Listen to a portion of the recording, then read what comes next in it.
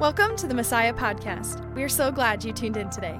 Whether you are driving, doing chores, or taking a walk, we hope the Lord quiets your head and your heart to hear truth and be challenged through His Word. Without further ado, let's dive into the message.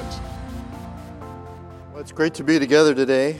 Good to see all of you. A special thank you to the band and our tech team and all those that are serving today. So grab a Bible if you would. Start turning over to Mark chapter 9. And Mark chapter 10. We're continuing our message series through the book of Mark. And I think you'll find today, just like all the other weeks, just so fascinating, the teaching of Jesus. Today I want you to think about a question.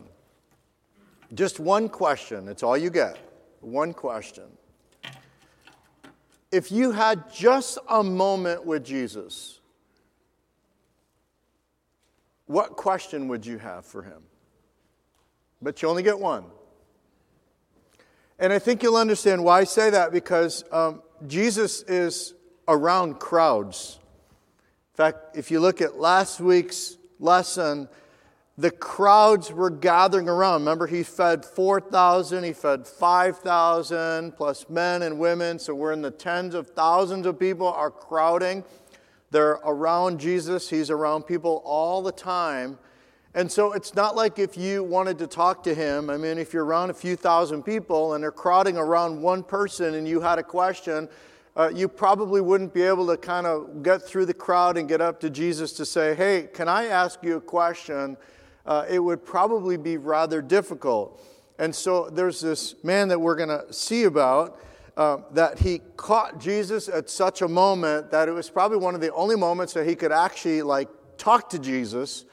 And so he manages to get in front of Jesus, and he comes to Him and he has just one question. Just one question. We're going to look at that in just a moment. So I want you to think about, if you only had a moment and you could ask Jesus anything you wanted to ask Him, what would you ask Him? So with that being said, let's take a look and see what happened here. So Mark chapter 10, we're going to start at verse 17. As Jesus started on His way, a man ran up to Him and fell on his knees before Him. Good teacher, he asked, what must I do to inherit eternal life? Okay, pause. Boy, there's so much just in that one little bit to unpack for you. As Jesus started on His way, you might recall a few weeks back, Jesus is intentionally, deliberately on His way to Jerusalem. He's pretty laser focused. He's going to Jerusalem. He knows He's going to be turned over to the Pharisees. He knows He's going to be crucified. He knows He's going to rise 3 days later. He knows He's on His way. So when this starts out and says, as Jesus started on His way, it doesn't mean like He was just out for a walk. As He started on His way towards Jerusalem. He's actually on the east side of the Jordan right now. So He's heading westbound, and He's going to come down to the Jordan, cross the Jordan on His way to Jerusalem. So when he starts out, He started on His way. That was the only time that somebody could actually approach Him. I mean, think about it. You're around all these people, you're healing, you're doing all these things, you're teaching. And He says, all right, let's go. So He leads the way. He starts leading, and you could see probably everybody kind of behind Him. So there's a moment when somebody could run to Him. It's probably the only time that somebody could actually get to Him that wasn't if you're in the crowd, you can't run. Only if somebody's coming from the front, which is why it says, a man ran up to Him because he was by himself walking forward. Man runs up to Him and immediately falls on his knees. And he asks Him just a simple question. Good teacher, what must I do to inherit eternal life? Isn't that a great question? But I want you to make sure that you see the word do. What must I do? There's an implication in there that somehow I can do it. There's an implication in the question of, just tell me what I have to do and I can get myself to heaven. Just tell me, if you tell me what I have to do and I do it, then I should be able to get to heaven. And so he's focusing on, what do I do?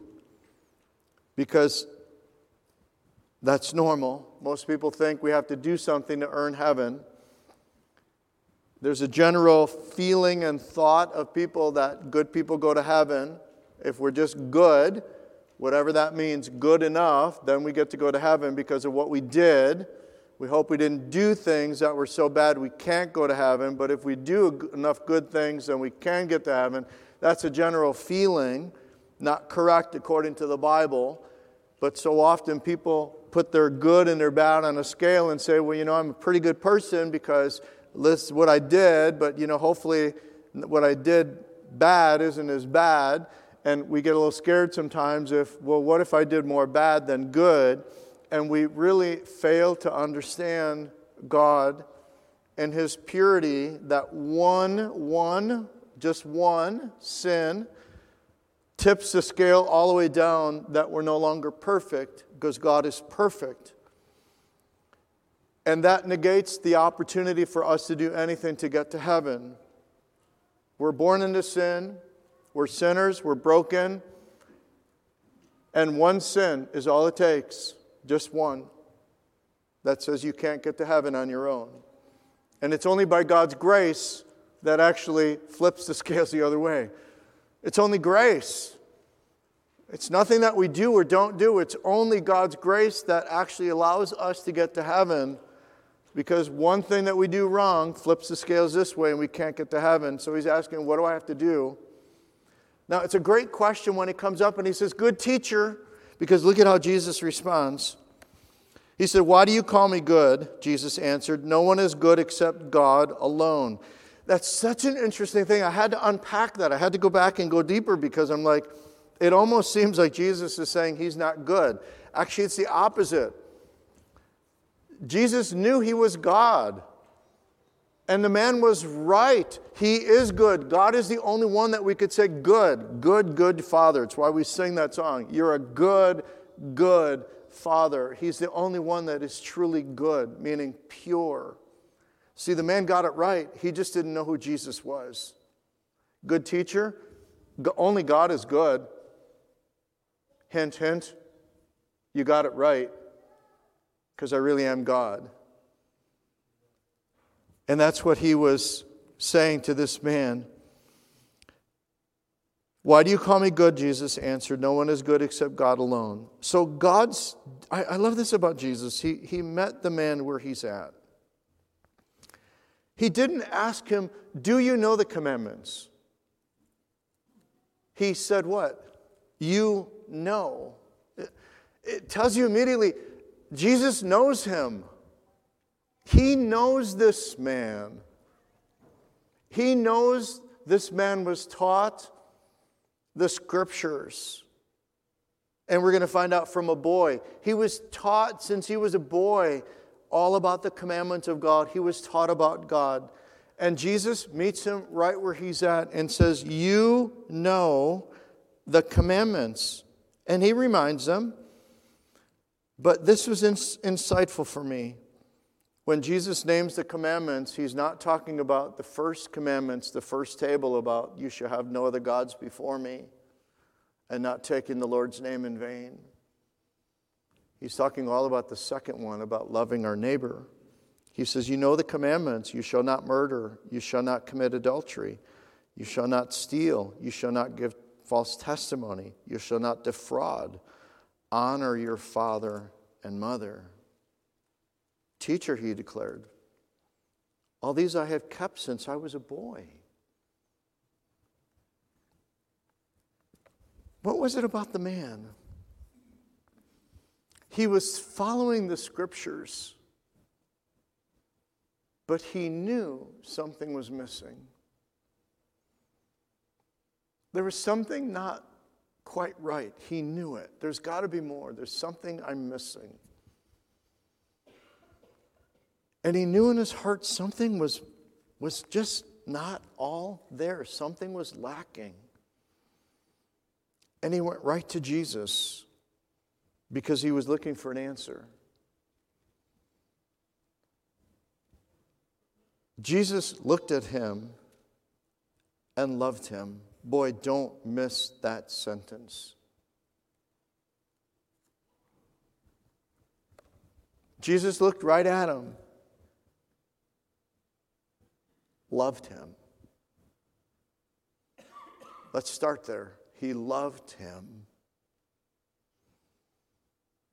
And so what he's about to do, he knew might hurt, but he loved him. One thing you lack, he said. Isn't it interesting? One thing you lack. You're right, you've kept the law. You've kept the commandments. You're right. But one thing you lack, he said. Go sell everything you have and give to the poor, and you will have treasure in heaven. Then come follow me. I've pondered greatly this week. One thing you lack. What would Jesus say to you? If he looked at you and loved you right now, and he had a conversation with you, and he looked into your life, what do you lack? What's preventing you from following Jesus fully? Because he said, sell everything, give to the poor, you have treasure in heaven, then come follow me. So, here's my question for you. I think it's God's question for you. Is there anything lacking in your life? Is there anything that you're doing? Is there anything deep in the corners of your heart? Because this one you might have to go really deep. Is there anything preventing you from following Jesus? Is it a fear factor? Is it a trust factor? What is it? Is there anything? And you're going to have to. This is individual. This is not a universal. This is an individual. Like soul-searching time. Look inside. Is there something hindering me? Is there something hindering you from fully following Jesus?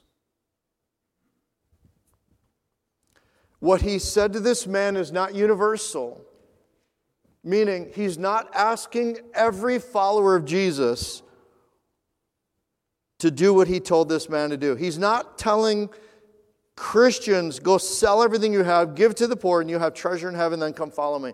He's not saying that to everybody, but he might be saying that to you. Because sometimes we look at that and we go, oh, if we want to follow Jesus, then we can't have anything. We've got to sell everything. We've got to give it all away. And then we can go follow him. He didn't say that. See, this man had great wealth. Look at this, the man's face fell. He went away sad because he had great wealth. And there's a hint. And it wasn't the wealth that was the issue. It was a heart issue. There was something with God gave him this great wealth. Every good and perfect gift is from above, but our humanness, our brokenness can take something good of God and turn it into something bad. We can do that with almost anything, that we can take something good and we can turn it into something bad immediately. And so somehow, whatever it was that was good, this wealth was good and could be used for great purposes, was now used for something bad inside of him that nobody knew about. Wasn't outward. He didn't come flaunting on a big white horse on the best chariot he had. There was something about this man came running up. You couldn't probably tell he was wealthy and had great wealth. But something in his heart was a stumbling block. That this wealth was preventing him from following Jesus. Was it a trust factor for him? Was it that as his stockpile grew, that he kept the commandments, but he was very slowly like trusting in all of his wealth? Except wealth couldn't buy him heaven, and he knew that. See, he knew something was amiss. Like, I have all this wealth, I've kept the commandments, I'm good. But something in him has said, no, you're not. No, you're not. Something's wrong. So he asked the question, what do I have to do to inherit eternal life? It wasn't a commandment issue. It was a heart issue. Something good caused something bad inside of him. And boy, can't we do that? We can take good things in our life, and they can very quietly, nobody knows, very quietly in our life, very quietly in our hearts, very quietly turn into something bad. And that was what hindered him from following Jesus. This verse, at this the man's face fell, he went away sad because he had great wealth, is considered the saddest verse in the whole Gospel of Mark. Because he went away. Was there a change of heart in him? We don't know. We never hear again. But it must have been grueling for Jesus, because he could see this man wasn't able to do that, at least at the moment. You can't give this up in your life, can you? You can't give up something that's so precious to you to follow me. You're going to hold on to that, and it's going to cost you eternity because you can't let that go. What is it for you? Do some soul searching. Open up those closets. Go deep into those closets. Dust off the shelves. What is it that's deep inside of you that may be just holding you back? Like, I can't give this up. I just can't give it up. And he went away sad, and I would imagine tears welled up in Jesus' eyes. Because he knows how long eternity is and how short life is. And we would probably laugh at the great wealth today. What was it? Sheep? Camels? Maybe it was gold, silver. It was just stockpiled. So then Jesus looked around. Isn't that interesting? The man goes away sad, and Jesus looks around, looks at all the people. I found that really interesting. Because when he looked at all the people, he could see everything. He could see what everybody was lacking. He could see what was preventing them from following. He could see into their hearts. He looked around, and then he said to his disciples, "How hard it is for the rich to enter the kingdom of God." The disciples were amazed at his words, but Jesus said again, "Children, how hard it is to enter the kingdom of God. It's easier for a camel to go through the eye of a needle than for someone who is rich to enter the kingdom of God." Now, what does that mean? Does it mean like take a little needle, you know that you're threading, and stuff a camel through there? No, Jesus is not mocking. I don't have a picture. You can look it up. In Bethlehem, if you go to the Bethlehem church, and I apologize for not having the picture ready for you. When you walk into the church in Bethlehem, there's a door about this big, and those of you who went to Israel with me, we go in through that door. You walk up to the church, you got to get way down like this and crawl under it. What do you think that door is called? The eye of the needle. Why? Because it keeps camels out. It's pretty simple. All of them would have understood that. Could a camel get through there? Man, it would be hard. Impossible? Probably not. But next to impossible, yes, not without help. By himself, the camel could not do it. All of them would have understood this. The disciples were even more amazed and said to each other, "Well, then who can be saved?" Jesus looked at them and said, with man this is impossible, but not with God. All things are possible with God. Boy, that's where the message is. All things are possible.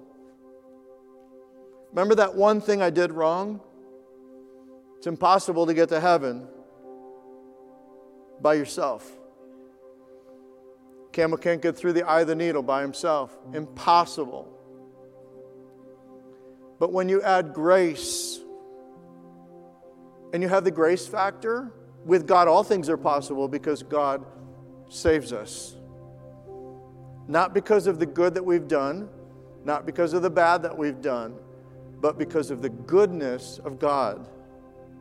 That God in His goodness reaches down to sinners like us who are messed up, sinners like us who lack that one thing, sinners like us who mess up,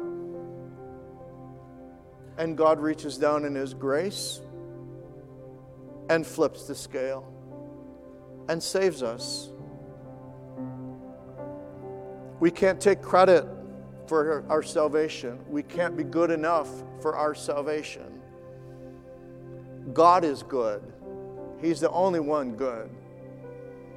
And God in His grace reaches into your life and saves you. That's incredible. That's grace.